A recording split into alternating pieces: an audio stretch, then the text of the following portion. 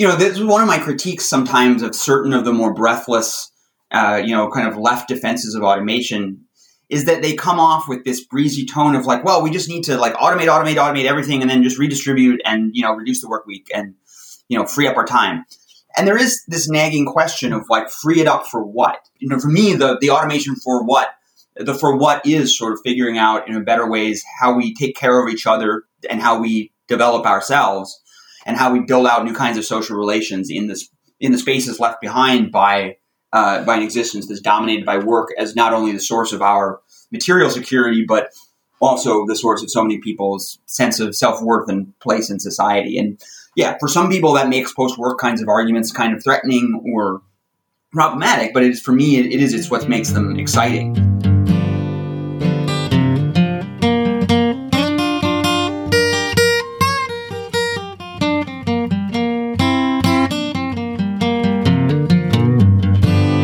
All right. Hello, I'm Oshan Jarrow, and welcome back to the Musing Mind podcast. On recent episodes, we've been exploring how the economic organization of society creates the conditions or a kind of evolutionary environment for particular kinds of subjectivity or consciousness to develop. And we're asking about ways to intervene in that system from a structural standpoint. Right? So economic policies like universal basic income or various tax policies that redesign the evolutionary environment so that different kinds of subjectivity and so different kinds of human beings might emerge. And so today I'll be speaking with Peter Frase, who is the author of just one of the most wonderful books on this idea of how socioeconomic systems create those environments in which we become, in which human development occurs.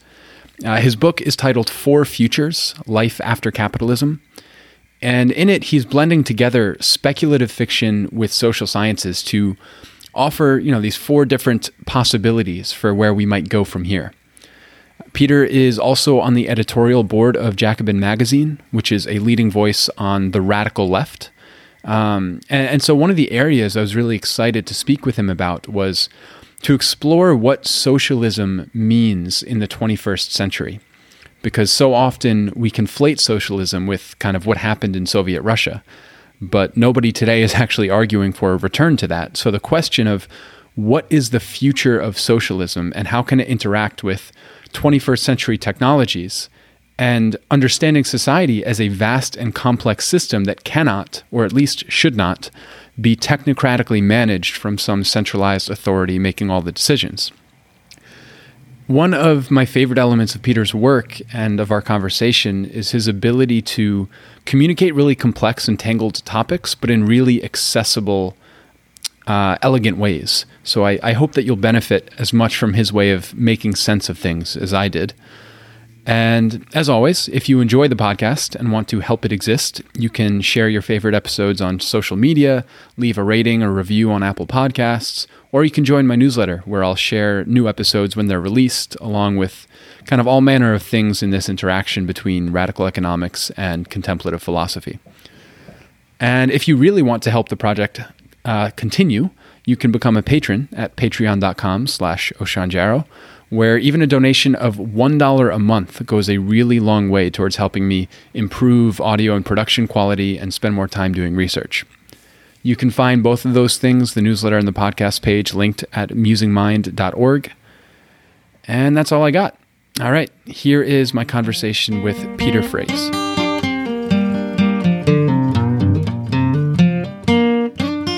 Maybe a good place to start for people who are unfamiliar with you or your work, if you could give an idea of who you are and what you do, but more broadly, and I think more importantly, what are the persistent questions or areas of interest that kind of are woven throughout your work and with Jacobin and writing your book? What are these kind of questions that you keep turning to in one way or another?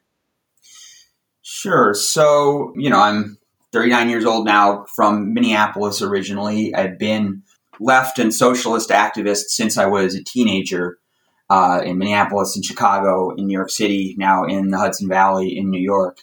And I was also in a PhD program that I eventually dropped out of in sociology, where I was trying to kind of take my interests in Marxism and socialism, that had been driven by my politics primarily, and do them sort of in an academic framework, and thinking through a lot of things about what the core of the socialist and Marxist critique of capitalism as being about something more than just about distribution, more than just about, income inequality, or even more than just about property relations, even though that's central to it, but to things about sort of the nature of how we should live and what the conditions of human emancipation and human flourishing really are, and the way that work specifically in a capitalist environment creates this framework of kind of unfreedom in which most of us spend huge portions of our waking hours with someone else as our boss in the sort of the hidden abode of production, as Marx called it, where all of the sort of liberal freedoms that we grow up thinking we should celebrate turn out not to apply at all once you're under the thumb of the boss. Mm-hmm. And I was thinking through that in academic work that I was doing, having to do with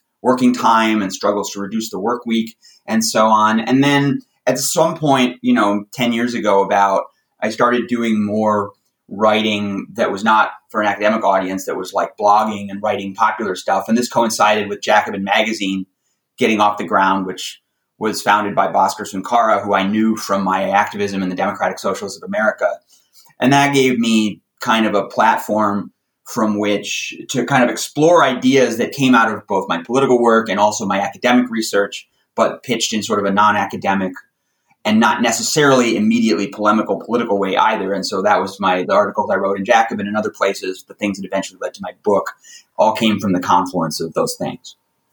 Yeah. And that's a perfect lead in, because one of the questions I wanted to ask you and kind of explore a little bit, you wrote on this explicitly, and I also see it comes up in a lot of your writing, is this idea of what it means to be on the left today.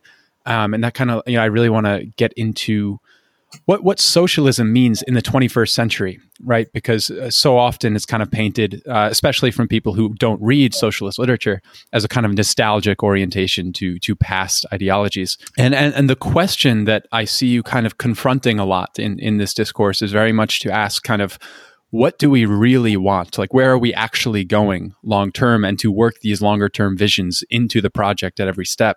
And it's a question of, are we trying to go back to a kind of post-war welfare capitalism? Are we trying to emulate Scandinavian countries by orienting the capital system to fund this kind of rich infrastructure of public goods and healthcare and all of these things that kind of mollify the conditions for us to participate in the world as it is? And so given like kind of this state of the discourse, this kind of short-term welfare capitalism versus a bit of a longer kind of trajectory idea of what socialism is and means, I've seen you a lot of times work in the idea of communism and using that as a way to kind of expand the horizon of what we think the socialist project is about.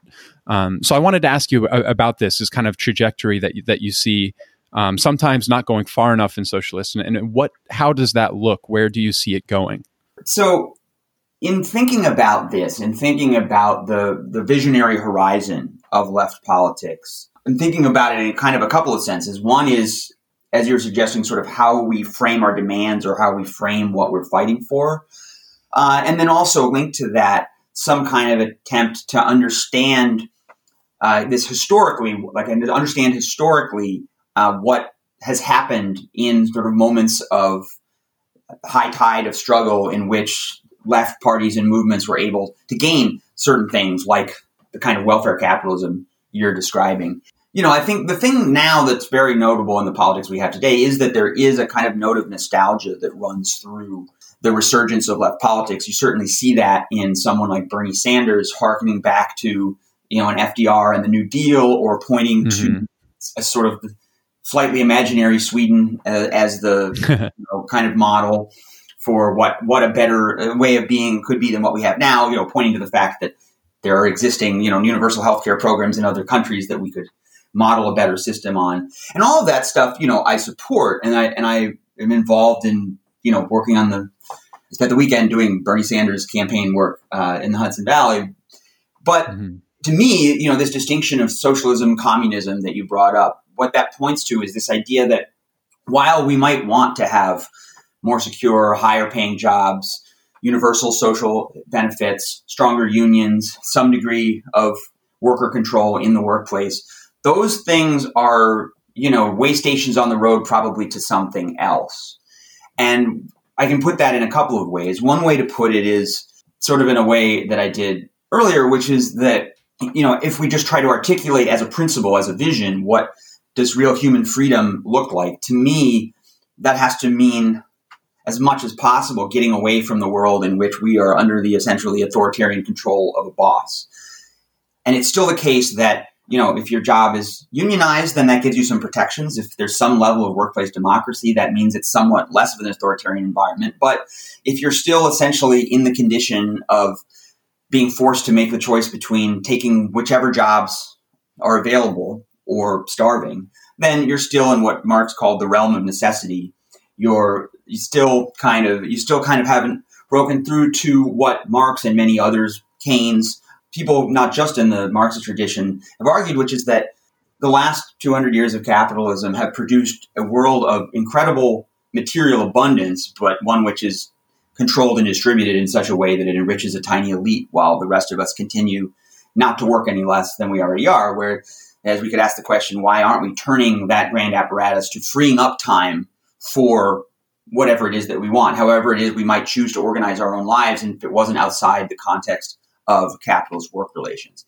And where I take that sort of thought historically is that this isn't just a matter of sort of me imagining like how I wish life could be, although it is that, but it's also looking at what happened if you go back, say, to the 60s, to the high tide of the welfare state in its previous iteration, where to some extent, at least for some workers, there were these better, secure, higher paid union jobs. A much higher proportion of economic growth was being turned into material prosperity for workers rather than just for the capitalist elite.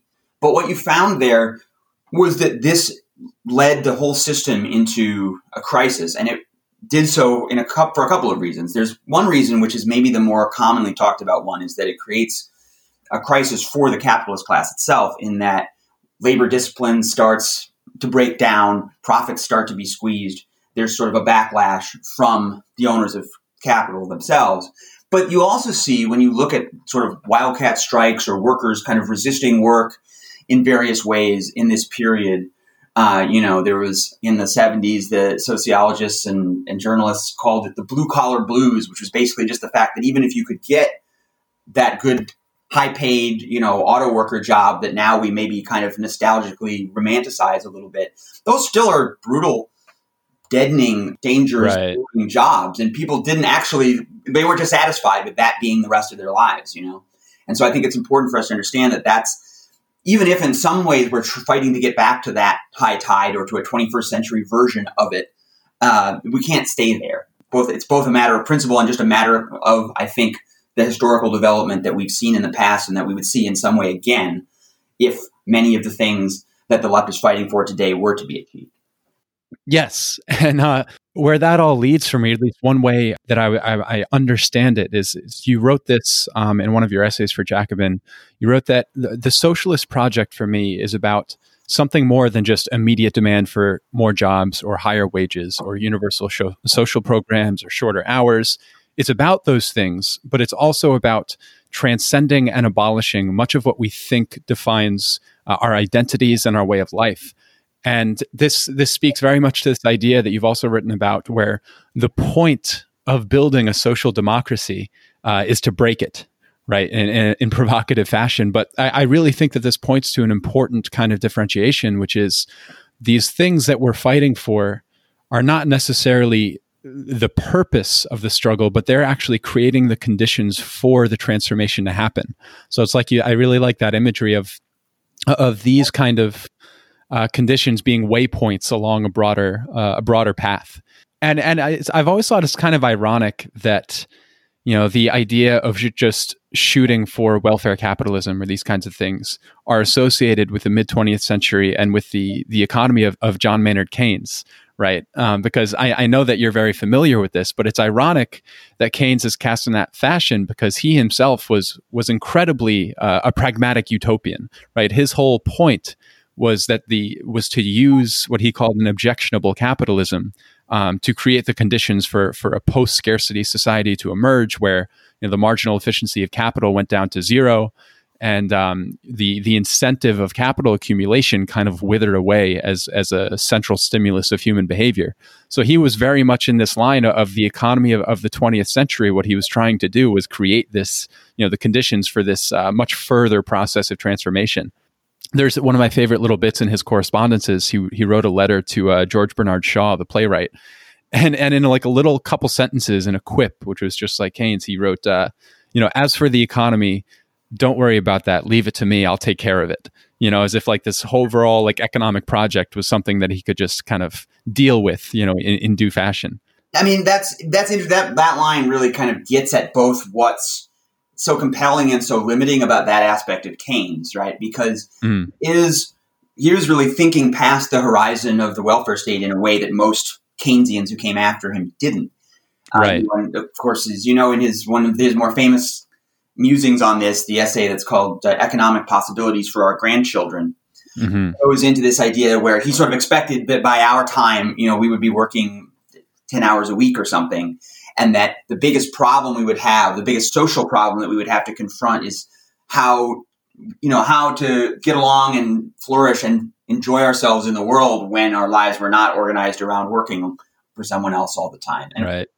But then, of course, that didn't happen. And the reason that it didn't, I think, and the reason why things didn't turn out the way Keynes might have thought is because he was still ultimately this technocrat who sort of wanted to just take care of the economy, as he says. Right.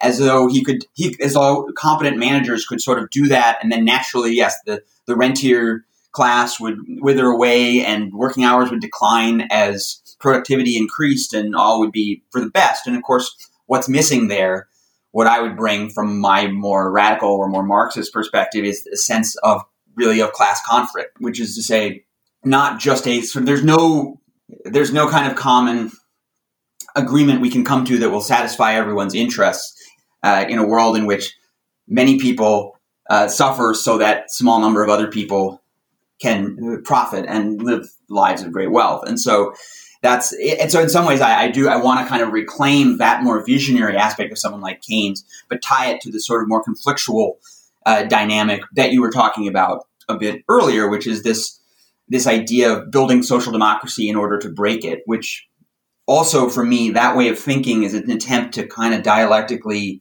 overcome this very old debate that goes on the left and that you still hear sometimes about, reform versus revolution. Like the goal here to win piecemeal reforms one at a time, whether it's debt relief or whether it's free healthcare and education or whatever, or is the point to build the revolutionary force that will seize power and dismantle the whole system. And this, for me, is a way of thinking about that in a more complex dialectical way, and that these reforms, depending on how they're won and how they're fought for and how we struggle after them, can lead us to these new crises and new breaking points that do require us to think the possibility of revolutionary rupture rather than thinking that we can just reform our way to a social democratic welfare state and then stay there.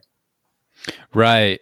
Yeah. And it strikes me as interesting that neoliberal capitalism, when it kind of supplanted Keynesian in the early 70s, in one sense, they're always set against each other. But I also think there's an interesting resonance in which they effectively took Keynes's emphasis on capital growth and technological innovation, but removed that kind of post-scarcity utopianism that created that broader context or vision for social evolution.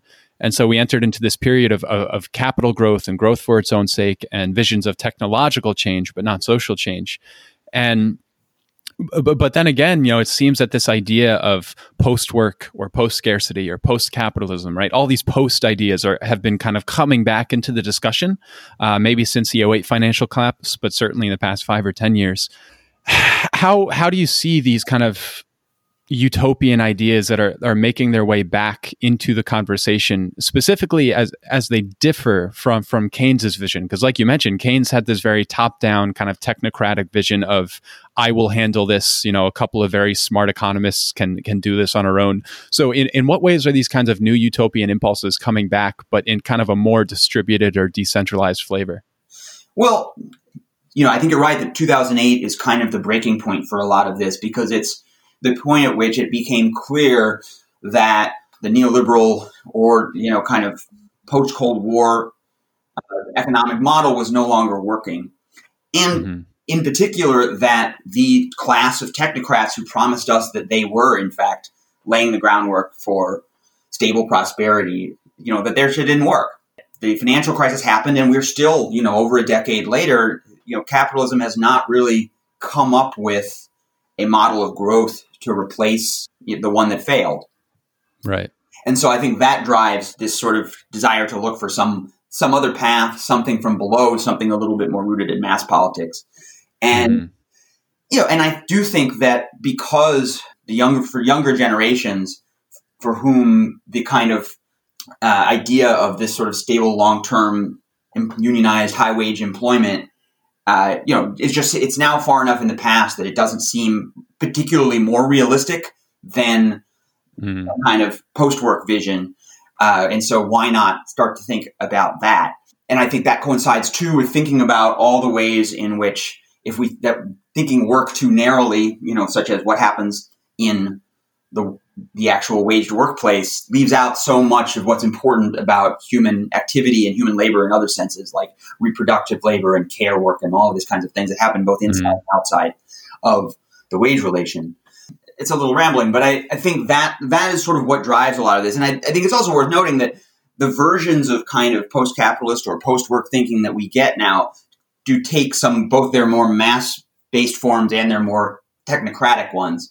Like the universal basic income, which I think was something you wanted to get into. At another point is one of these ideas that can often appear as like a technocratic fix for things, as a way of sort of short-circuiting these dynamics of class conflict that I think are really at the heart of what's going on now. Right. Yeah. And I do want to get into that. Maybe just one more question beforehand. I find this time really exciting, right? It's almost chaotic with all of these different ideas that are being floated around. It seems fair to say that we're moving out of the kind of era of neoliberal economic ideology, but it's not clear, what's going to take its place. And one of the themes of this podcast, and certainly, my interest in economics, is to view the question of socioeconomic design as ultimately a project where we're trying to design richer and better environments for human development to occur. I think that this is one of the ways we can point to what's been missing, is this notion that human development occurs not only in education that goes on in schools, but society is kind of a broad educational environment. And if one of the kind of ways that I think about framing my critique of at least the past 50 years is that we've been creating an impoverished environment that fails to foster meaningful kinds of human development, at least in certain dimensions. And this comes from broadening that scope of what education is and where it occurs. And you see this kind of cropping up in a number of different strands of capitalist critique. You have, going all the way back to, Marx in some sense, but the Situationists in France, I found really interesting to kind of performatively point out the problem. The Frankfurt School, certainly, and all the way on through Mark Fisher. And even folks like actually Marshall McLuhan or Felix Guattari, these are all people who are trying to explore the ways that the socioeconomic environments and institutions are always engaged in this kind of process of producing particular kinds of consciousness or kinds of subjectivity, right? It's orienting our attention in particular ways. And so all this to ask, as we're kind of re-entering this space where the ways in which society has operated for the past 50 years are kind of coming back up for inspection, and we're having these critical discussions, how do you think that this idea of human development might be able to mesh in with this kind of more mature form of socialism that you're describing? Is there any way that these kind of explicitly engage with one another?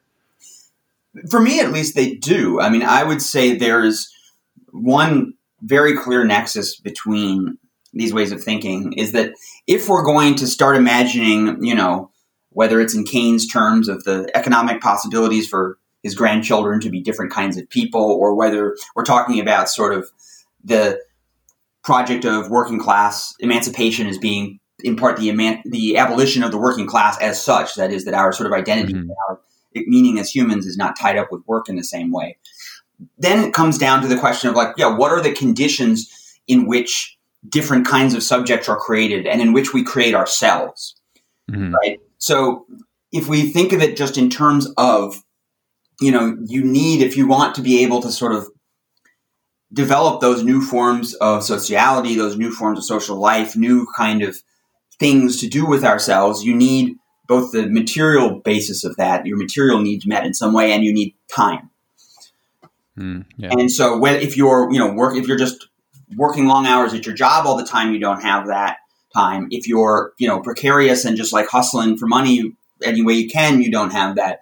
It's like, so in some ways, we can think of the more sort of top-down and sort of state-based project of, increasing wages, shortening working hours, creating universal benefits as much as possible. On the other side, that opens up almost the space of anarchist experimentation in how people can live together, agreeably and well, as Keynes put it. And so that again, to me, is some of that dialectic of the victory of reforms and the social instability that they ultimately foster, because a capitalist economy is a system not just of economic exploitation, but also a system of control of human beings. And then when you loosen that control, I think again, this is one of the lessons of the high tide of the welfare state, you are loosening workers not just to demand higher wages and cut into your profits, but to actually question the very foundations of what it means to be a disciplined worker, engaged in employment. And so to the extent we can open up those spaces, we can begin to sort of ask those questions. But I do think it's important to insist on there being that material basis for it, that we're not going to figure out any of these things or change any of these things in the abstract if the material economic ways in which we have to live our lives are not reshaped in some way. Right. Yeah. That's one of the ways that I think about kind of what we can learn from the past century and how we can apply that now, is to think about, what are the material conditions that give rise to kind of exploratory and experimental behaviors. Because one of the kind of phenomenon of the 20th century, even during that kind of surge in growth, is incredibly homogenous, right? That people were buying the same things, watching the same things. The white picket American dream fence kind of took shape there, right? This very homogenous view of what culture was. And it seems so important now to try to work into our ideas and into the discussion how to create the economic conditions for experimentation, for diversity, for differentiation. And then, that's an open question as to what those are. But towards that end, like you've mentioned a little bit, this is somewhere where universal basic income can get pretty interesting. So let's maybe pivot into that a little bit. I know that you've been following this for a long time, and I have too, though certainly not as much as you. So before getting into any specific elements, right, since you've been in this space for so long, I just wanted to ask what stands out to you nowadays as particularly salient or important in the discussion, both in terms of kind of moving the discourse forward on UBI, but also the most important critiques that it has to engage with? Sure. It's very much the environment for talking about this has changed a lot in the 15 years or so, maybe, since I first started really paying attention to this. Because at that time, basic income was this idea taken up by a small fringe of academics and activists. It was far from being discussed in the realms of policy or mainstream politics. And it was often just used as a wedge for inserting some of these kinds of ideas about, human flourishing and emancipation from wage labor by saying, first of all, rather than sort of forcing everyone to work a job, even if that job is useless or destructive in some way, why can't we just give people money in a rich society?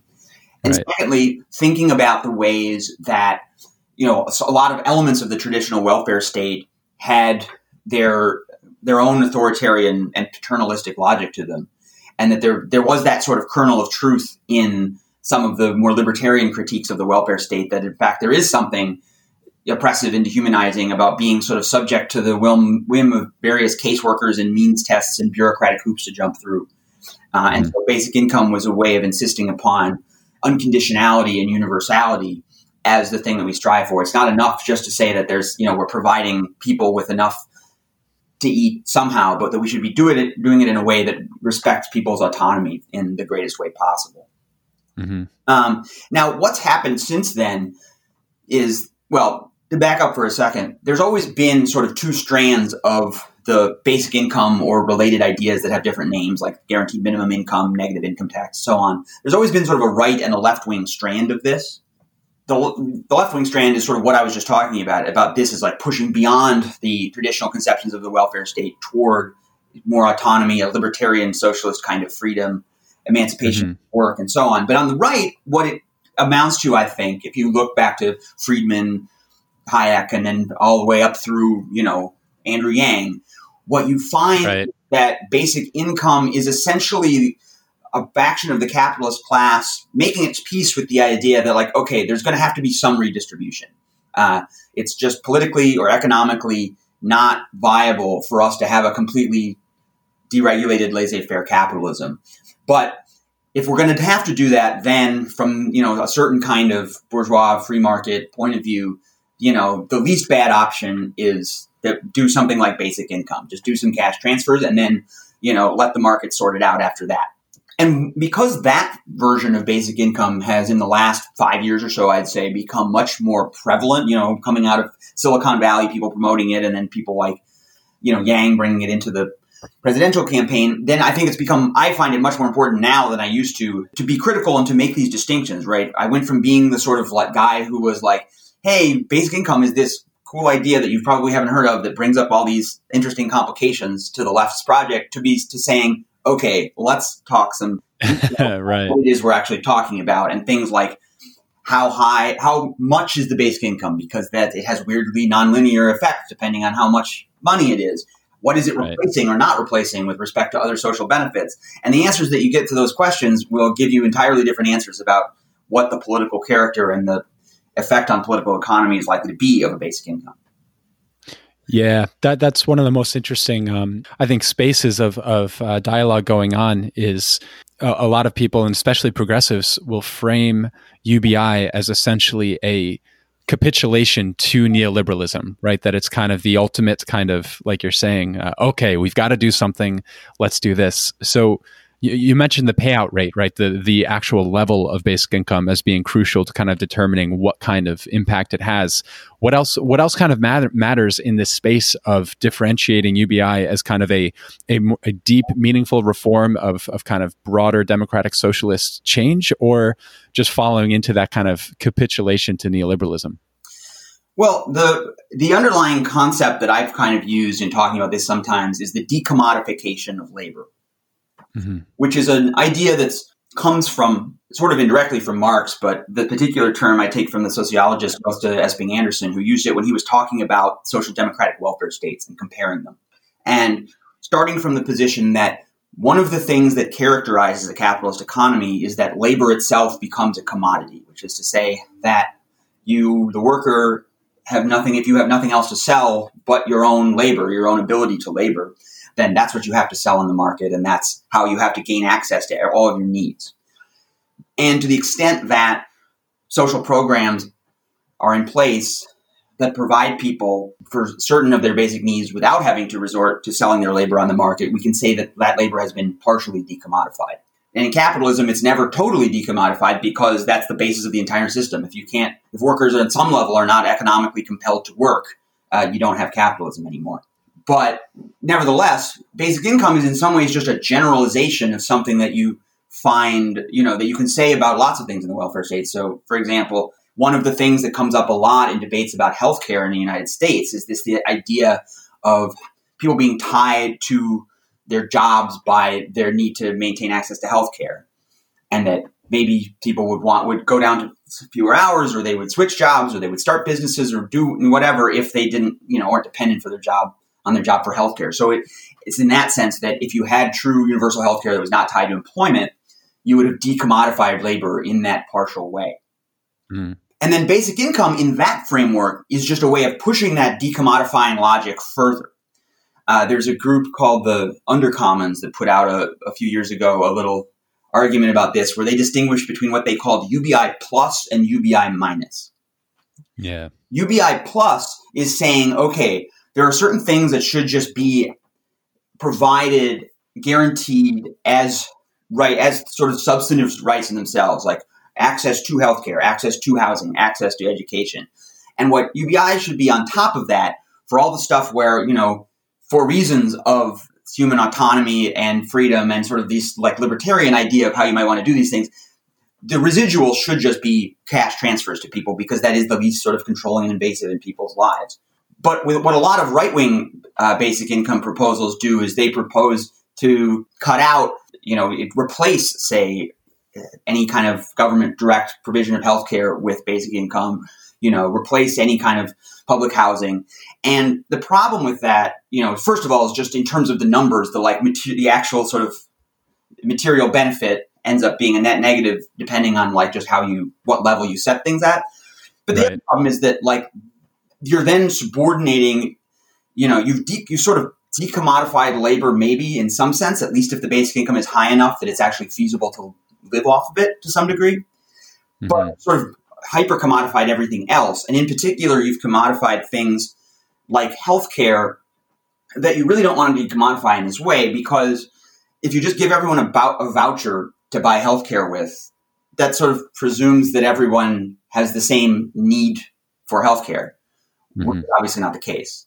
And in general, the purpose of insurance is to try to even those things out. But in practice, that's why that leads you right back to finding that universal provision of healthcare directly, rather than giving people money to buy it, is actually the most efficient thing on some level, even from a narrowly bourgeois perspective. And so that, to me, is what I focus in on when we talk about basic income. It's like, is this a way of expanding the decommodification of labor?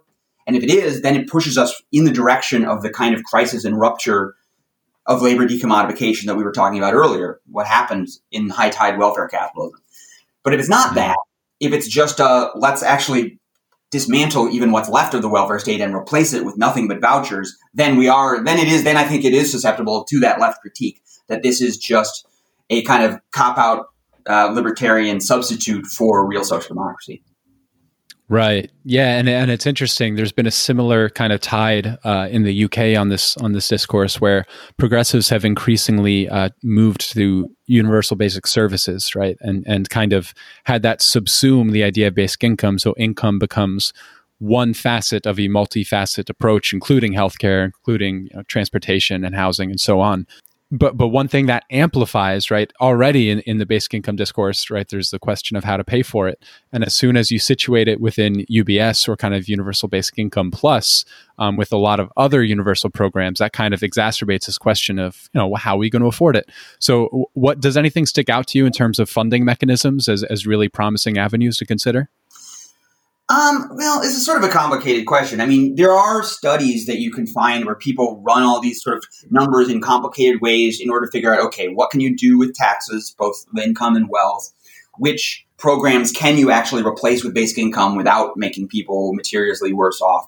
Things like kinds of like other cash assistance that already exists. It's worth noting that in a lot of basic income proposals, the big headline number of is a bit deceptive, because this idea that everybody's going to get a check for, $20,000 a year or something, even if it's nominally true, the whole thing's going to be based on progressive taxation. So if you're starting from a framework in which, everybody's getting their income topped off with their basic income, but then everyone at the higher end of the distribution is having most of that clawed back as income taxes.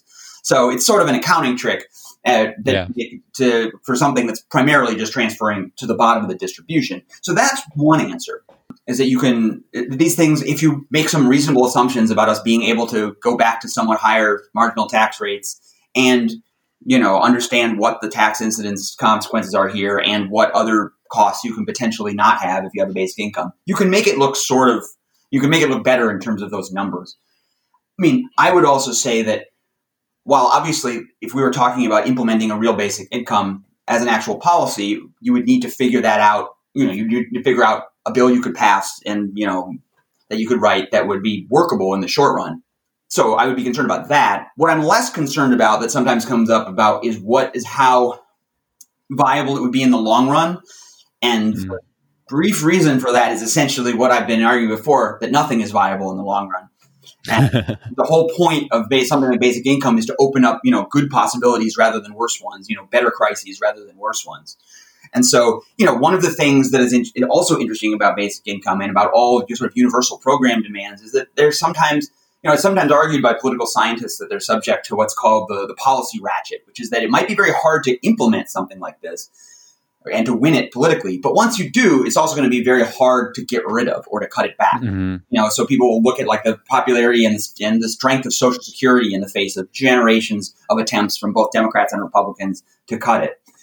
And to say that basically with basic income, even if you initially want it at a low level, at a sort of level that's, not particularly decommodifying, not enough to live on, once it exists and everybody has access to it, people are going to want to fight to increase it, and that's going to be very hard to cut it back, which again, could lead to economic and political crisis of some kind farther down the road. But again, my argument is that all reform in capitalism leads to that crisis at some point down the road. Yeah, and that's really important, I think, to point out when you were talking about the cost, and which is often referred to as the difference between the gross and the net cost. I spoke in the past on the podcast with a guy named Carl Widerquist, who's been involved in the basic income debate for about 40 years. And he's done some work to try to show this. And generally, right, the quick way to calculate the cost is you take the population who would receive it and you multiply it by the annual payout rate. So if you take, $15,000 a year, you multiply it by the adult population in the US, you come out to somewhere around $3 or $4 trillion. And then critics will say, we can't possibly afford that. But if you, like you were saying, if you deal with the net cost, which means you take that gross cost, which is how much would have to be raised. Like we have to raise that much money via some kind of tax implementation. But most of that money, people who receive the basic income, like you said, are going to be paying out the same amount or even more. So the kind of mass chunk of it winds up canceling itself out. And the net cost, Carl did some very quick calculations based on simple assumptions. But just to give a ballpark idea, he came out to somewhere around 900 billion as being the kind of net cost. And you compare that against 4 trillion, it's very important to kind of bring that into the discussion, the difference between those two. Yeah, I think that's right. And it brings us into the realm of where we can compare it to things that exist whose costs never get questioned, like the military budget. Mm-hmm. Right. Yeah, absolutely. Yeah, I think the military is up around 700 billion, and I'm sure there's more to it than just that. Right. And so, yeah, you were kind of touching on this, but I think this is an interesting direction to go as well. If you imagine that a UBI is implemented, and you kind of forecast what's going to happen, one of the really interesting spaces is, as an adequate UBI is implemented and people might begin dropping out of paid labor in favor of doing other activities that they'd prefer to do, you can imagine that the amount of taxable income is going to decrease. So this is often talked about as UBI kind of decreases or depletes its own tax base. And you wrote about this in your book, that at that point, if that does happen, there's kind of two perspectives on what that means, whether it's a problem that UBI kind of claws away from its own viability long-term or not. So do you want to talk about that a little bit, what's kind of called the capitalist road to communism? Right. So that's really one of the things that first got me interested in basic income as an idea. The phrase, the capitalist road to communism, it comes from the title of an essay by Philip Van Parijs and Robert van der Veen in the early 80s. Who were in a circle of kind of like analytical Marxists at that time. And it was this just little thought experiment about exactly this question that you just raised, of what happens if you have something like a basic income that allows people to opt out of paid work and to some degree opt out of the monetized capitalist economy. The way they framed it was in sort of kind of gradualist way than I might, but it was sort of interesting as a thought experiment because it did sort of suggest, well, yeah, one of the things, as we sort of talked about earlier, one of the things that people on the left are often skeptical about with basic income is they're saying, well, isn't this just sort of marketizing even more, injecting monetary and market relations into like every sphere of life even more than before? Which in the short run, you can sort of see that. It's sort of like if you're focusing on sort of giving people money with which to get whatever they need in the private market, it can be seen as sort of the most marketizing way of doing this. But then you imagine if people have both sort of the time and the money to sort of set up ways of providing for themselves outside of the market, right? Whether that's setting up whatever cooperative workspaces or, childcare arrangements, gardens, whatever it is, experimenting with some technologies that allow for production in an efficient but small scale way, people talking about the future of 3D printers or whatever it is. The idea, however, here is just that the basic income provides the groundwork for people to figure out and develop those spaces. And the incentive to develop them is partly because, people would find them more fulfilling, but also because, your basic income will go farther if you, pool it and use it with a collective of your comrades to provide most of what you need without having to buy it on the market. And that the long-term consequence of that would be exactly as you said, that the GDP, meaning not sort of material economic activity, but measured money economic activity, would start to decline. And that in turn would mean that then the basic income itself, the basis on which the thing you're supposed to be taxing to get the money for the basic income would be shrinking. And so then you are getting into a sort of a bit of a, the crisis mode. This is the point where, there would be an economic viability question of, can you raise the revenue needed? There would also be a sort of a political viability question, because this is the point at which the existence of the capitalist class as a capitalist class is materially threatened, because fundamentally their power comes from the on-paper value of what they own. And as the size of the monetary economy shrinks, then the capitalist class shrinks with it. And so that would be the point, I think, at which you would have the really pitched battle, really the kind of class conflict would come to a head around that. But this is like at least a way of thinking about how, though in the interstices of a still formally capitalist system, something different, something post-capitalist could begin to emerge. And, if you want to think about it in the sort of thought experiment gradualist way, not that I think that this is how anything would exactly happen, but you could imagine that the basic income starts out or gets at some point indexed to GDP, so that it would naturally, and the idea, of course, in the environment we live in, would be like, oh, well, we should just index it to economic growth so that as GDP goes up, our basic incomes go up. Well, at some point, it just starts moving in the other direction. And that basic income starts to wither away because the capitalist economy itself is withering away and becoming demonetized. Right. And I love that idea of kind of pegging the UBI payout rate to GDP levels, because in that situation where GDP starts to decline, at least possibly, one of the reasons that's declining is because people are finding other ways to meet their needs. Like you were pointing out, could be voluntary community modes of production, more interpersonal relationships, or so on. But this idea that if the GDP goes up, the UBI goes up, great. If GDP goes down and UBI also goes down, it's not that we're losing ability or access to those things we need to survive. It's that we're changing the modes of production for those things to begin with. I thought that was a really interesting, kind of elegant way to look at it. Yeah, and I think that is another one of the conceptual frameworks I use a lot. Comes from the late Marxist sociologist Eric Olin Wright, who in his book on the Real Utopias Project, which is what he was doing toward the end of his life, in which basic income played a large role, he was really interested in thinking about what he conceptualized as a kind of the three-way interaction between the state and the capitalist formal economy and the third space of all of this kind of communal, non-market, other kinds of activity that can interact with the other two spheres. And it's sort of that interaction is one of the more intriguing and interesting things to me about debates over things like basic income. Right. Yeah. So I've been exploring a lot of the actual kind of proposals of UBI and different ways of implementing it.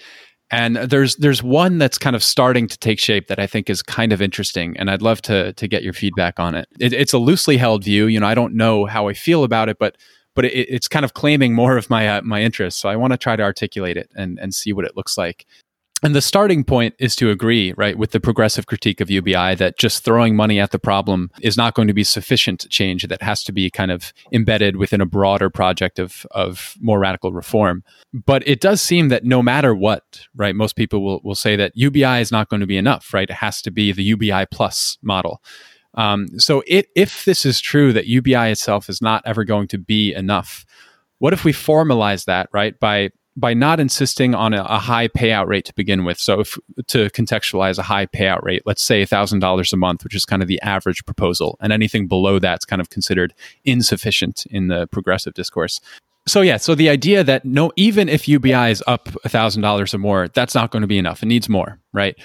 And if we formalize that by unpegging the payout rate from this kind of arbitrarily assessed level of what people need or what the poverty level is, it becomes much easier to imagine implementing it both politically and economically, because unpegging it is going to mean it's going to dip below that level. And on one hand, that typically that's responded to by saying, well, you're tanking the whole project. If you let it dip below that rate, it's never going to change anything.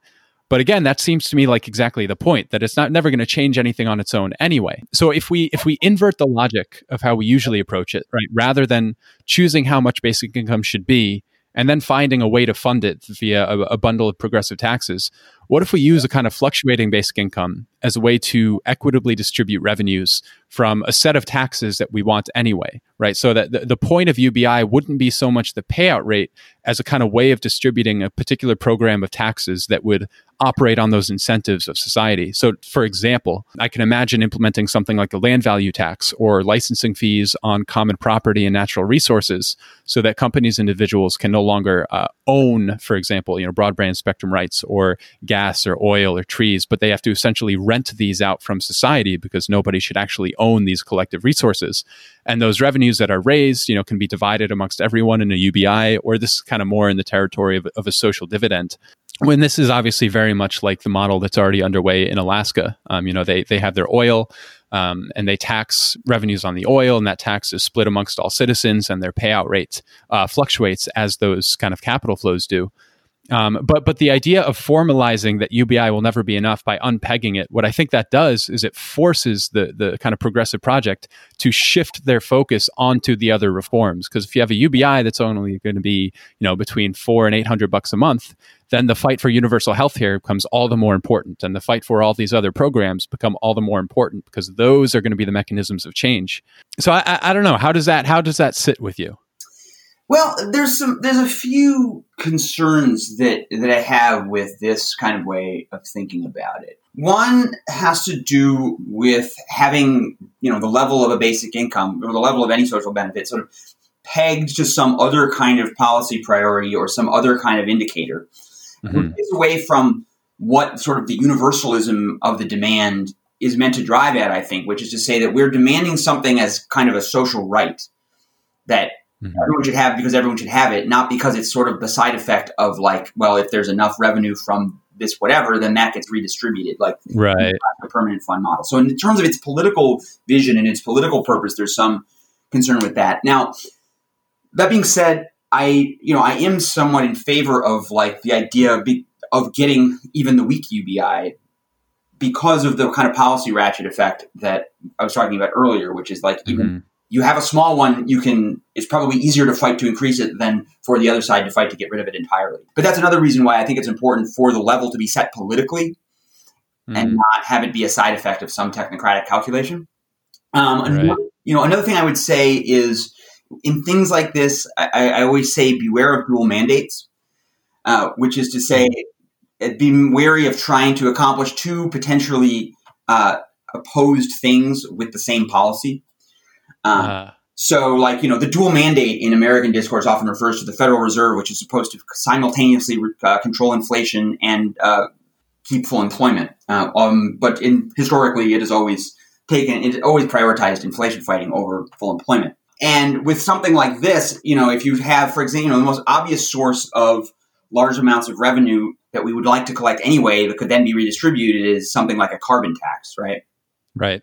But the problem is that then you're taxing something because you want less of it, and then redirecting that into something we want more of, which is the basic income. And so if the carbon tax is successful, the basic income will start to wither away, not for the good reason we were discussing before, which is that people are building out the post-capitalist world in the interstices of the present society, but just because we have solved or begun to solve one problem, which is carbon emissions, but without solving another problem, which is people's inability to access the basic needs of subsistence. Right. Yeah. I mean, that's also, I think that's such an underexplored dimension of the UBI discourse is the way it's funded, because like you're saying, whatever funds it has such a profound effect on the way it operates. So for example, if we think about a basic income that's funded by a wealth tax, by high progressive, marginal income tax rates, by a carbon tax, these all have Laffer effects. And like you're pointing out, right, the Laffer effect is when you start to tax something at a certain rate, it decreases the overall tax base. It disincentivizes that activity. So if it's funded by a carbon tax, and the point of a carbon tax is to decrease our use of carbon, right, that revenue is going to decrease. And you can think about this in the same kind of effect occurring in progressive taxes. There was actually Gabriel Zucman and Emmanuel Saez, their book last year, Triumph of Injustice. They tried to calculate the point in each of these progressive taxes, like a wealth tax and like marginal income tax rates. Like, where is the point where you can tax this thing before you start to create incentives that will decrease the overall tax base? And that's why I haven't done a lot of looking into this, but there's a big movement to do a full swap of using a land value tax to fund a basic income. But I'm really interested in thinking about the relationship between these funding sources and the UBI over time, because it is so important, like you're saying, just to forecast the long-term effect of it all. Yeah, I mean, and then one other thing, it's another point that sort of relates to all this about sort of understanding the interactions and the effects when we're talking particularly about lower levels of basic income.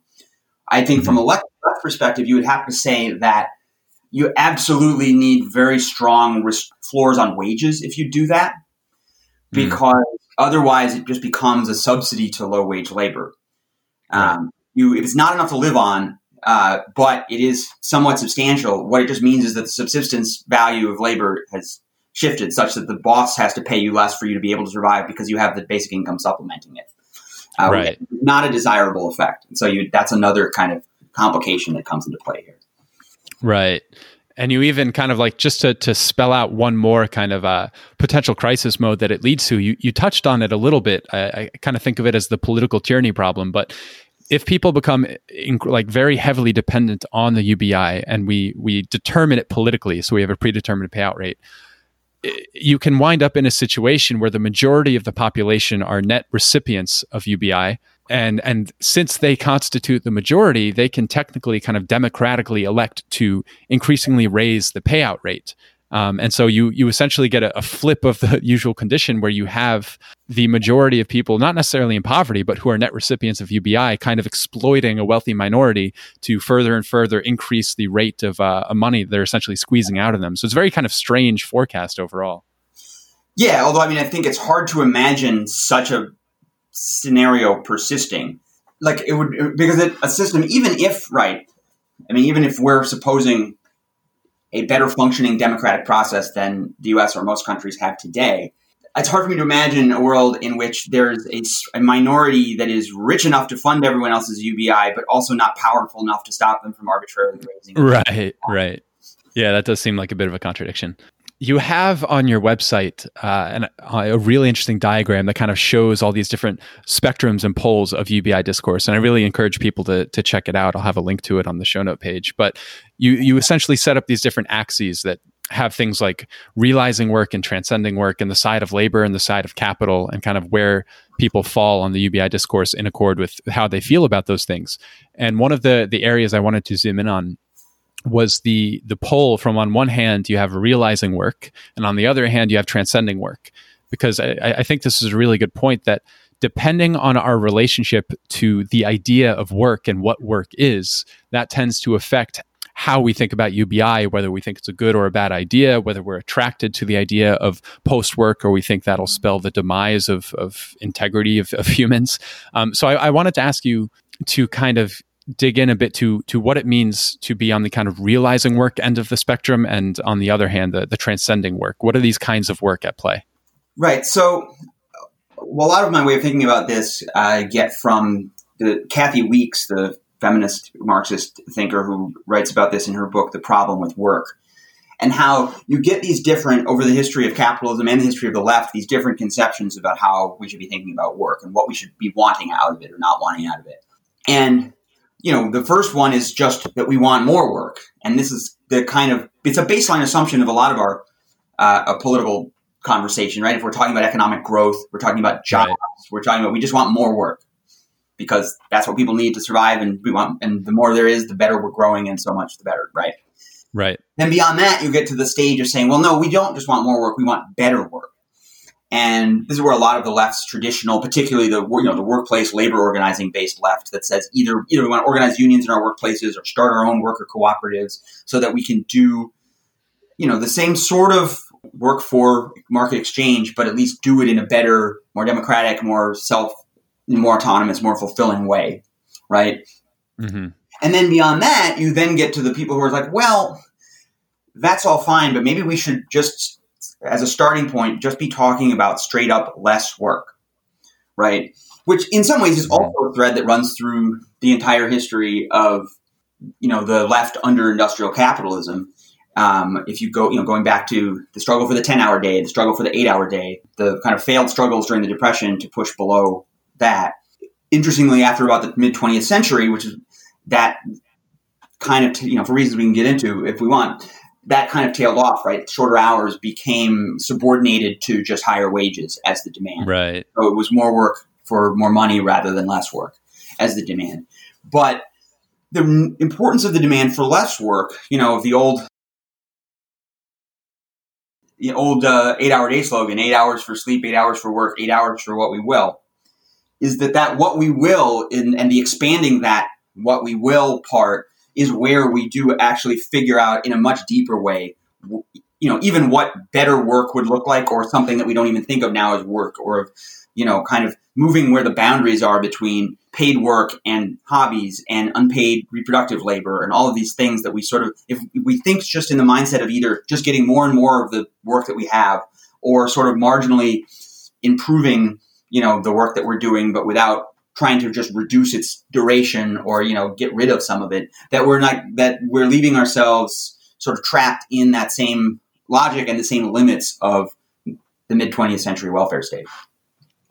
Yeah, no, I think that's really interesting. I'd love to hear about this kind of evolution where the project went from arguing or fighting for shorter working hours to fighting for higher wages, right? Because higher wages kind of fit into this idea of allowing us to further participate in the system, whereas shorter working hours give us kind of more autonomy, more control over our own time, and creates this kind of space where alternatives can really begin taking momentum. So what was at play there in that shift?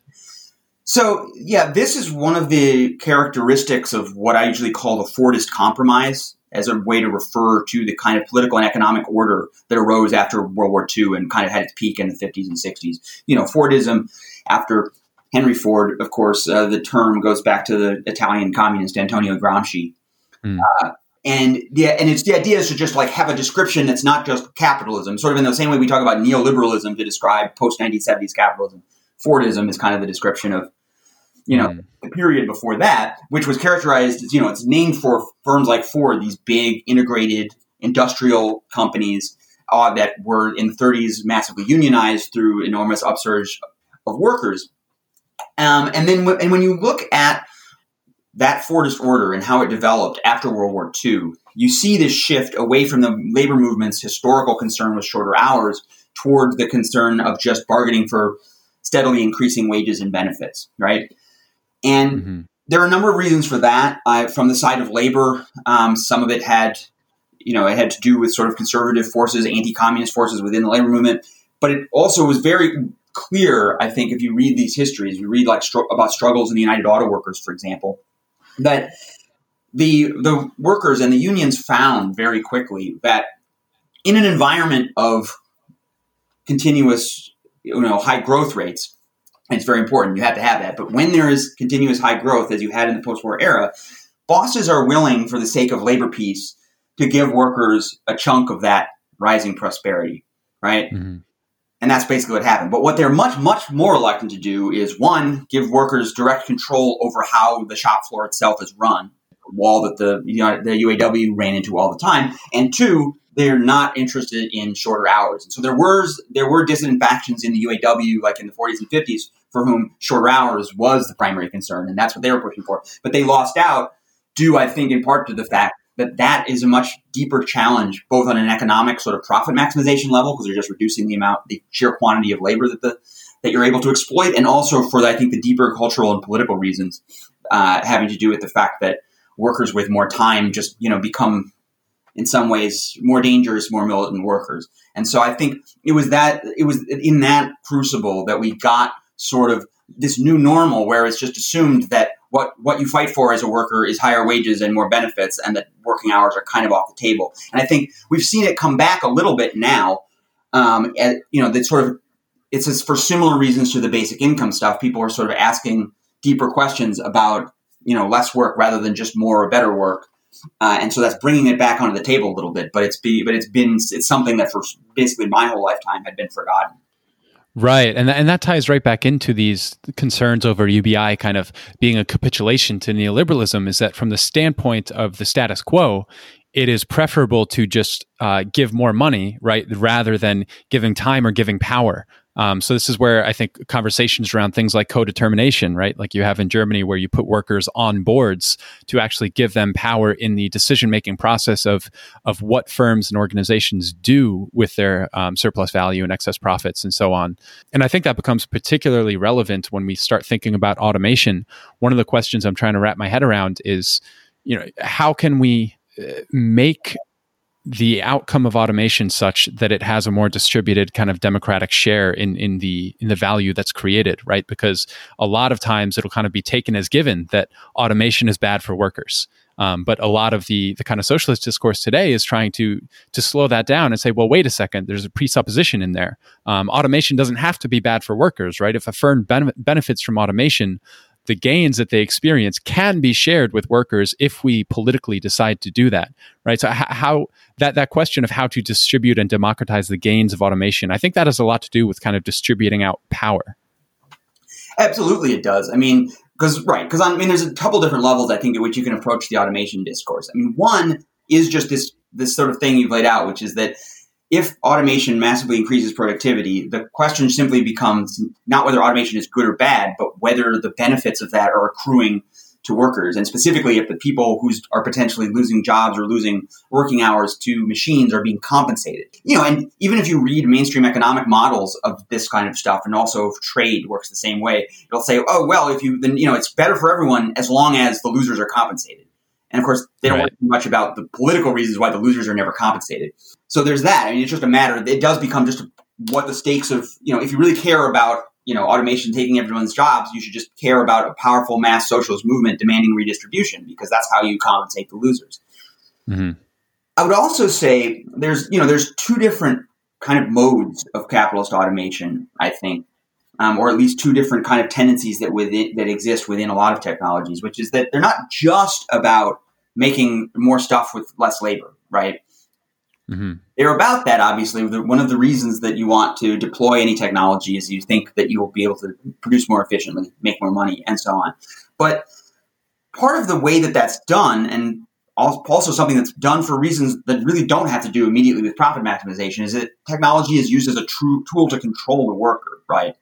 So it's like the scheduling algorithm that means that you're a retail worker and you never know when your shift is going to be, because it's easier for your boss to be able to just sort of jumble shifts around like that. Or it's the UPS driver who's being tracked all the time on a GPS to keep them sped up. And interestingly, that too was one of the technological dynamics that led to the rise of certain post-work, anti-work tendencies in industrial labor in like the 60s and 70s. Particularly, you look at like more radical factions like some of the revolutionary black workers in Detroit, who were talking about speed up and automation as this kind of really, this dangerous thing where the like use of these new large-scale machinery and speeding up of the lines was actually kind of destroying the worker's body itself. And so that part of the rejection of the Fordist Compromise was also based in that. And we have now, our newer versions of the same thing. I think it's not the assembly line, but it is the GPS tracker, on you at all times, and that sort of, and even the demand to, be accessible to your boss through your electronic devices at all times and all this sort of stuff. And so if we're going to talk about a politics of technology, I think it's important not to get stuck into this, like, are the robots bad? Are they taking our jobs kind of thing? And more think in a more subtle and sophisticated way about like, what are these technologies doing? Right. And not just take for granted the claims that are made for them that like, they're all just about, saving labor in some innocent and generally non-harmful to the worker kind of way. Right. Yeah, and it's when we think about this idea of post-work, it's very often bound up in kind of the progress of automation. And it's interesting because when you explore this in your book, when you explore it in For Futures, often kind of involved in that conversation is the replicator from Star Trek, right? Which is essentially a kind of fancy 3D printer that can print any material good from, I believe, just no resources. How bound up do you think the possibility of a post-work society, when we think about that in terms of eliminating not all work, because humans still are going to need to do things in order for civilization to exist, but the kind of drudgery or kind of what David Graeber might call bullshit jobs, how bound up do you think that conversation is in the advance of technology like 3D printing, or is that possible now devoid of those kind of further advancements? I mean, I think a lot is possible now. How much is impossible to say because we're beyond a certain point. I think that history is the product of masses in motion and can't be quite predicted in advance. But I mean, if you're just looking, let me put it this way.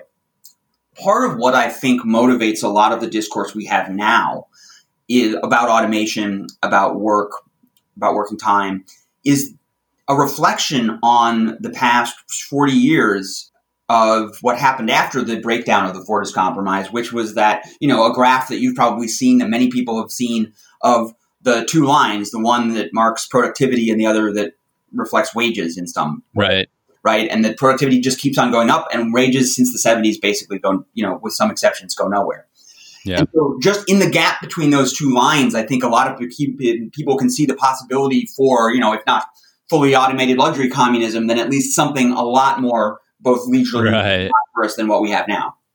Yeah, I love that kind of the lines. You really do see the lines. I like that idea of the space between the productivity and the wage line being kind of a possibility space. It's kind of in the same way that if you look at like all the red plummeting lines of the '08 financial crisis, I always thought that as kind of an indicator of kind of possibilities reemerging.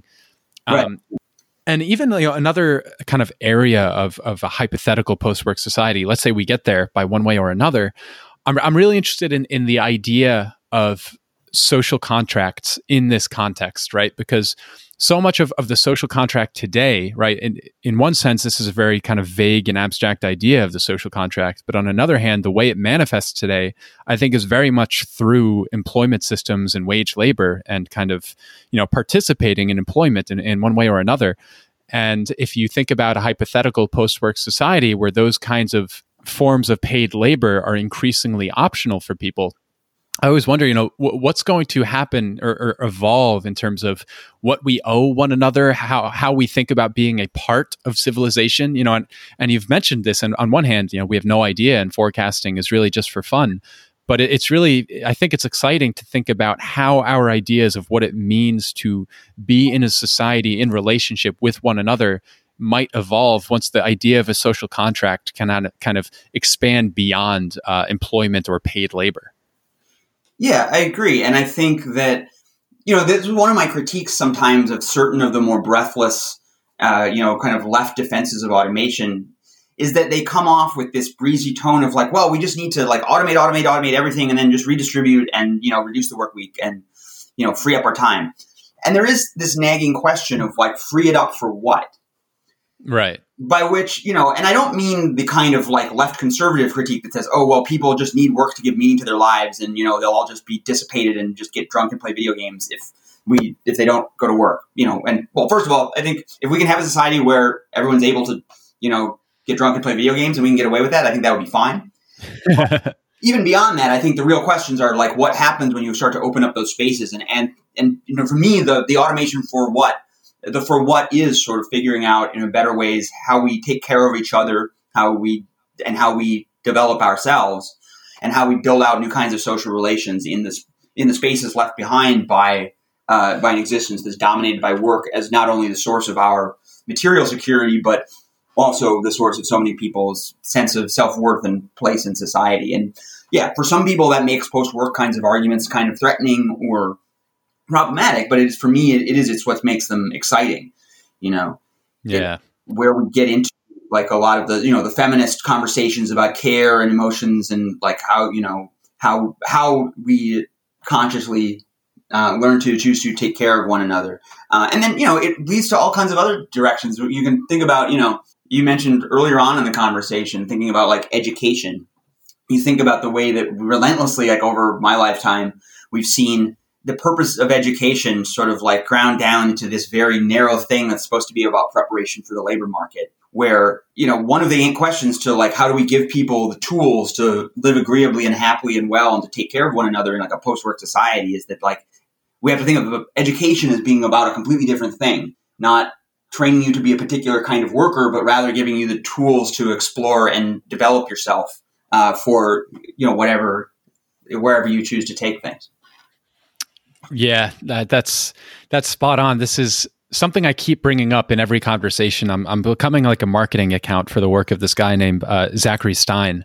And this is his whole thing, as he's talking about, if we're going to evolve beyond a wage labor centric society, this is an educational project that we need to broaden that. And, this goes all the way back to Keynes. Keynes himself, in that essay you mentioned, Economic Possibilities, he has this paragraph where he imagines, okay, if we do transcend the economic problem, he says something like, I think with dread and apprehension at the kind of re-education that would have to occur, because we have evolved as organisms in relationship to this economic problem, to this drive for accumulating capital and spending our time engaged in those activities, such that our subconscious processes, all the ways that we function are geared towards that. And if we all of a sudden find ourselves kind of devoid of what he calls that traditional purpose, there's going to be a huge shift in literally what kinds of humans we have to be.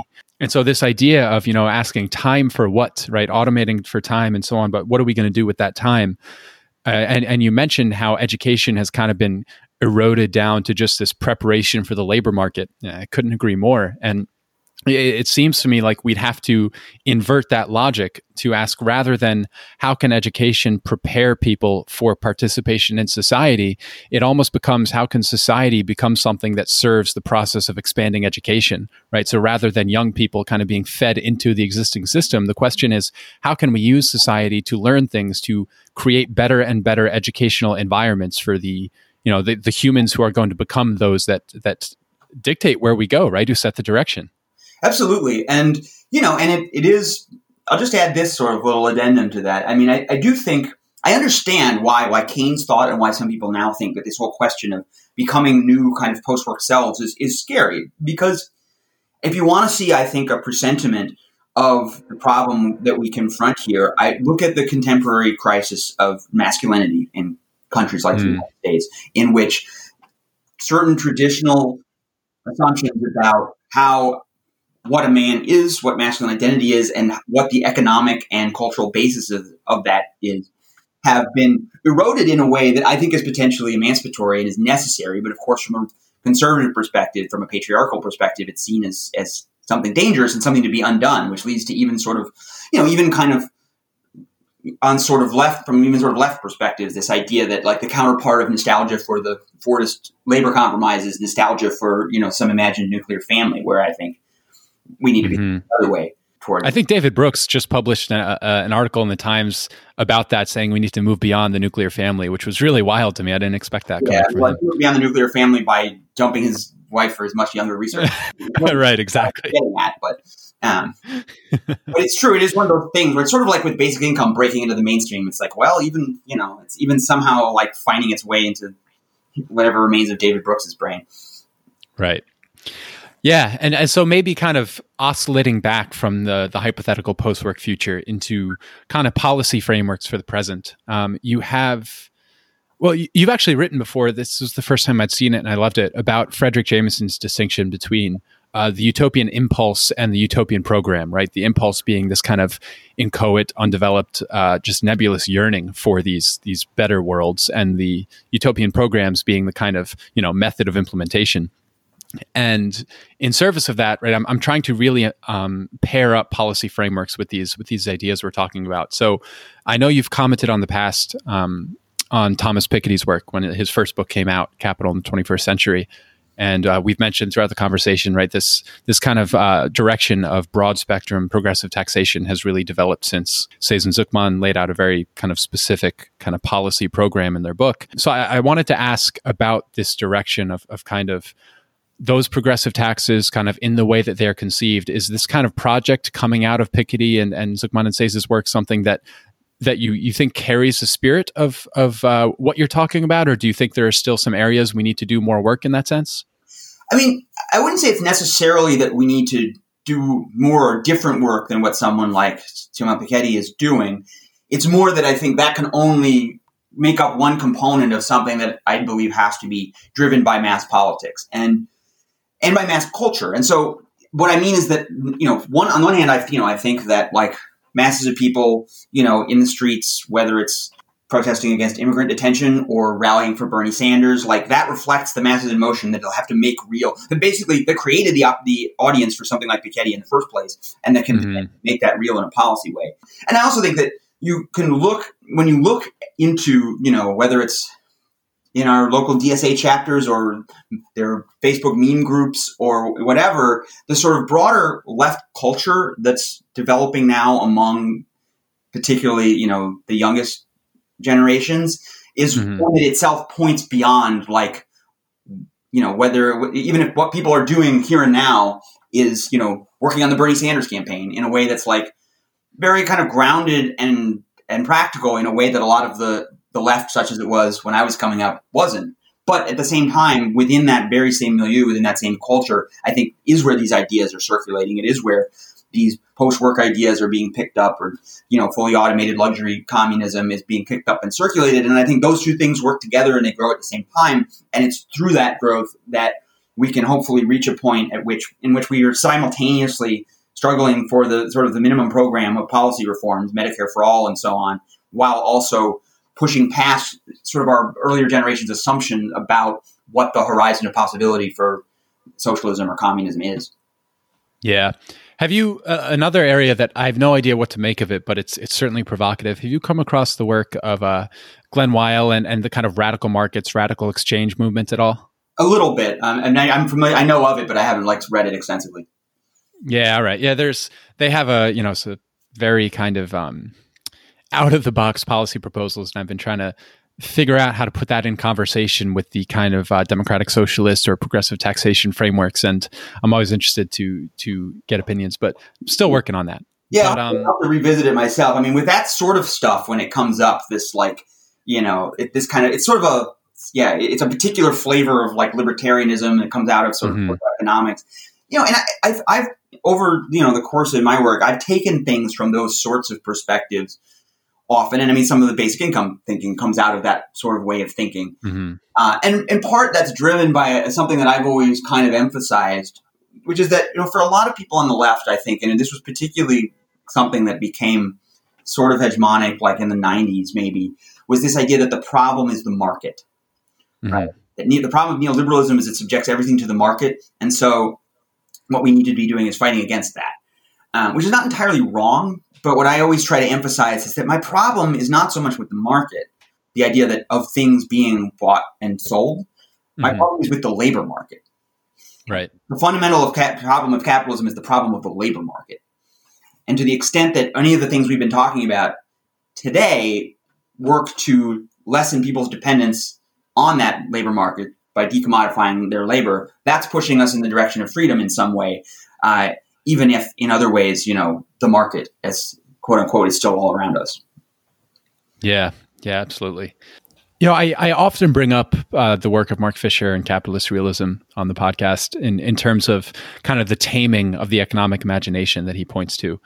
And to counteract that, right, beyond just looking at what policy frameworks are already floating around, we have to do the work of, imagining all of the different possibilities, the spectrum of possibilities. And this is something that, you very much did in your book. In For Futures, you're bringing together, speculative fiction and social science to lay out kind of a diversity of possible directions rather than a single, a likelihood, right? One direction that seems like that's where we're going. And you've pointed to that in a really interesting way where you prefer focusing on possibilities as opposed to likelihoods, because a likelihood kind of breeds this sense of determinism and apathy, whereas laying out spectrums of possibilities puts kind of collective action at the center. I wonder if you could expand on that a little bit. Yeah, I mean, part of what, there's a number of things that motivated that. I was trained when I was in grad school, I was trained in statistics. And so I prefer to think in terms of like constructing models and estimating probability distributions rather than exact predictions. And in another sense, it's like what, my view of politics is in Marx's famous line that people make their own history, but not under conditions of their own choosing. So to the extent then that what I'm trying to do is to lay out the space of possibilities in which we make our choices, that's sort of important. And, given the sort of book that I wrote, the kind of project I was engaged in, I was very set on, although I was not all that entirely successful in differentiating myself from futurism as a genre, from this like oracular attempt to set oneself up as the expert and the predictor. Right. For the reason that because it's actually politically demobilizing, I think, to do that. Also because it ends up making you look ridiculous when you invariably turn out to be wrong in some significant way. but also just because in a deeper sense than that, I think that there's a self-contradiction at the heart of certainly predicting political economic futures, and particularly trying to predict them in a sort of an emancipatory way, which is that if the sort of democratic socialist future is the one I predicted, then it wasn't democratically built by the masses struggling. So it's actually not thinkable in that sense. Yeah. Wow. Yeah, it's funny. That's actually one of the things I was speaking with Glenn Weil about his program at Radical Markets, and one of the things he said at the end that I thought was really interesting was he's trying to bring in artists as much as possible, because it's not so much about kind of laying out the vision and convincing people that the vision is correct, right? It's about giving people the means to have their own organic experiences, and art has this very kind of peculiar and unique effect of sparking people into exploratory thinking, as opposed to that kind of intellectual trying to force feed somebody a particular idea. And so the ways in which you were kind of blending in these different speculative fictions and these different kind of novels that have all kind of played with these ideas, I thought it was a really smart way to provoke the imagination, as opposed to trying to force feed a particular idea. Right. I mean, the goal, at least, the ambition was to convince you that Star Trek is a treatise on communism and that the work of Karl Marx is a body of science fiction. Yep. I would say to achieve that. One of the areas in the book that I found so interesting, right, in the chapter on communism and equality, you point out how capital relations in society, right, the income distribution and access to money, this kind of functions as the master hierarchy, right, that ordering force behind all the other status hierarchies. And hypothetically, in a communist situation where capital relations are no longer that central kind of force that organizes all the other status hierarchies, you wind up with kind of two possibilities, right? Either all of the previous kind of subsidiary status hierarchies are released to exist independently and autonomously, and there'll be this diversity of all the different ways in which we relate to each other. And the other possibility is that there will just emerge a new master hierarchy. Like I'm thinking of, there's a Black Mirror episode where, the like counts on your social media profile turns out to be kind of that ordering hierarchy that underlies everything else. And that gets into a little bit of like a dystopian implication, right? So I wonder how you think about this transition if we are successful in kind of moving beyond capital relations as the ordering force of social relations. What's at play in terms of should we expect that there would be a new ordering force that emerges, or is there a way to kind of design for this kind of independent, autonomous, like a garden explosion of different status hierarchies? Yeah, I was sort of starting from this idea of like what would happen if you take away the material need to process everything through the axis of money and through the capital relation between capital and labor. And yeah, my thought is that this means that all these sort of different status hierarchies proliferate and intersect, but don't all kind of get lumped together, or they aren't all sort of translatable back into economic power. And yeah, and I think there's no reason to suppose that that's impossible for there to be another kind of sort of master structuring hierarchy. But then you'd have to think about like what are the material conditions for that? What kind of social relations would there have to be? And I think in particular, how would that relate back to people's ability to materially satisfy their needs, right? Mm-hmm. And because like thinking about this idea of like likes, I played with this a little in the book too, about this idea of sort of likes and upvotes and whatever as a kind of social currency. And of course, we now see even in China with the social credit system, there's a sort of a kind of an attempt to blend capitalist kind of forms of hierarchy with these newer sort of social kind of hierarchies. But the question always is sort of like, what are the stakes of these competitions, and can you escape them? One of the other things that always sort of is another sort of little bit that sort of motivated a lot of my thinking about these questions, which also goes in a sort of not maybe traditionally leftist kind of way, which is, the old Albert Hirschman book, Exit, Voice, and Loyalty, a sort of way of thinking about organizations and institutions. So that like the democratic right of voice is one way that we think of like how we kind of take control over our lives or our economy or our country. But the right of exit is the sort of more traditionally like the market way of thinking about it. If you don't like this product, you can buy something else If you don't like the standard, Right. move. And the problem is that there is no right of exit from the master capital hierarchy itself. And so there's one of the books I talk about in my book is Cory Doctorow's Down and Out in the Magic Kingdom, which takes place in basically a post-scarcity society. More post-scarcity even than Star Trek, in fact, since you can be resurrected after death. But like the story turns on these people who are engaged in a common project in which their hierarchy and who makes decisions and who's in control depends on how much woofy they have. And woofy is what Doctorow's term for essentially, likes, your sort of social esteem among your peers. But then the question is, well, what does access to that get you? It gets you the right to control the main common project that the book is about, which is running Disneyland. Because in the post-scarcity society, this bunch of people have decided that what they really want, they really want there to be a Disneyland, and they want to be part of running it, right? And there's all kinds of, the book, there's all kinds of drama and twists and turns and backstabbing and betrayals and things that happen. But the key point is that if this is a post-scarcity world, these people are not dependent on Disneyland for their lives. And so if they feel sort of put upon and marginalized and oppressed within the framework of this like woofy-based hierarchy, you can just leave. That might not be ideal. That might be a real bummer, but it's different from the situation in which like you either play the game in terms of accumulating whatever it is that will get you access to money, or you starve. The possibility of a master hierarchy, I think, is dependent on something that gets in between people and their ability to opt out of undesirable social relationships and still access the material means of life.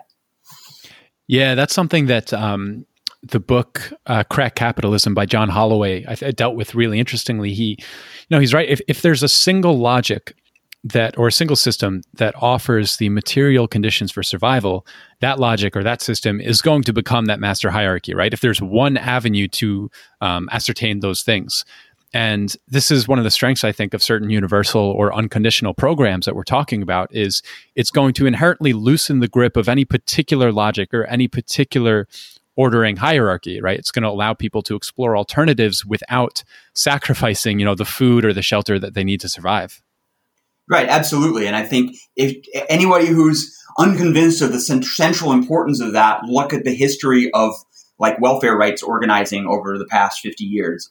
And the really interesting and really inspiring struggles of like, especially women, especially non-white, who are welfare recipients in New York and other places who were rising up against not just poverty, but the way that people were sort of controlled and treated as lesser by the bureaucracy, by the system, as a condition of being able to access benefits. And so there's like just the sort of baseline level of increased human freedom that you get from truly universal and unconditional programs, I just don't think you can overemphasize. Right. Yeah. Wow. Maybe moving towards something of an endpoint here, I wanted to ask you, for people listening who really want to kind of immerse themselves in these ideas or get a better idea of democratic socialism and possibilities for the 21st century, you've obviously done a mountain of reading on this front. So I wanted to ask you for kind of two different dimensions of a recommendation for where to go, who to read. On one hand, right, kind of foundational people, right, who kind of laid the roots and the ideological vision that you draw from. You've mentioned a number of people, right, who kind of brought you into that space and made it seem like, the place where you want to play with the ideas. And then kind of more out of the foundations and onto the forefront today, right? Who's kind of on the front lines of what democratic socialism is and can be throughout the 21st century? Yeah, it's a tough one. It's a big universe. But I mean, obviously, like as was obvious from everything I've been saying, my sort of intellectual trajectory begins from Marx in a lot of ways, and then it goes through modern writers like Kathy Weeks, who I mentioned before, who really kind of like clarified both the post-work stuff and also put it within the, in a feminist context that I hadn't fully articulated before. The advanced class is Moishe Pistone's Time, Labor, and Social Domination, which is a very dense kind of full Hegelian post-Frankfurt School kind of book, but that lays out, I think, and clarifies in ways that I did not understand before I read it fully, the sort of underlying radical vision that I'm trying to articulate, that's not just about sort of redistributing within capitalist social relations, but transcending them altogether in a really profound way. And that's still something that I go back to and something that I ground myself in terms of like understanding the categories and understanding, the ways that it's not just about, that a lot of the way socialism, even, in its official state forms has been construed as just being about sort of, the Socialist Party's in control and the workers have, some control in the factory or whatever it is. It's not just about that. And so those would be that trajectory for me, be from Marx to Weeks to Stone. There's many others I could name, but, Frederick Jameson, of course, being who you mentioned, is one of these important sort of hinge for me between the sort of science fictional and the social scientific side of these things. Since he's a, Marxist critic, but who's written extensively on science fiction. And then in terms of where we are today, I guess I can give a couple of places to go in terms of thinking through things in a more programmatic, I guess, kind of political way. Eric Olin Wright, who I mentioned before, is who I would pick up, and the Real Utopias Project, which is what he, sort of the stuff he did in the last part of his life. He just died last year, which basic income and the idea of the dialectics between sort of ruptural change and reformism and all the, these questions of breaking through some of these sort of stale debates of reform or revolution. And I don't even agree fully with all of the ways that Eric approaches this stuff, but I think he really he is an amazingly clear thinker and writer, and sets out a lot of the terms in terms of where we should be thinking about things. Another book in sort of a different vein, though, but that tries to also answer some questions about what the meaning of democratic socialism is for the 20th century or the 21st century, is Martin Haglund's This Life, which just came out, published, I guess, last year. And he comes from sort of like a theological background, and sort of a lot of his the way the book is written is sort of filtered through that and through sort of almost like religious debates about sort of like what is the good life and so on, but then bringing that back to a certain kind of socialism that's fairly compatible with my own, and getting back to sort of concrete politics towards the end of the book. So I think that's sort of a different angle on thinking through the stakes of socialism today. Yeah, I love those takes too, with the kind of theological basis. There's a book that just came out called The Enchantments of Mammon, and I forget it's Eugene something, and I would butcher his last name. I'll put a link to it, but it's a study of how with the increasing kind of secularization of the modern world, that capitalism kind of came to fill that theological void and the social implications. But I always love those approaches. I would also add, I think, to that list, especially. For anyone who hasn't already, going to check out Jacobin Magazine. There's all kinds of writing going on there. Actually, the essay, I think, called The Case Against Basic Income by Daniel Zamora is one that I keep returning to kind of in this dialogue between critiquing and trying to refine the idea of universal basic income. And I know that you've actually kind of gone back and forth with him a little bit. Those have been really instructive for me to read. Obviously, your book, Four Futures, which I'll put a link on, and your personal website as well. Does anything still kind of linger on your mind? Anything you want to bring up? No, I'm not at the moment. I feel like we've gotten through a lot of different things, a lot of different interesting places here. Yeah, I agree.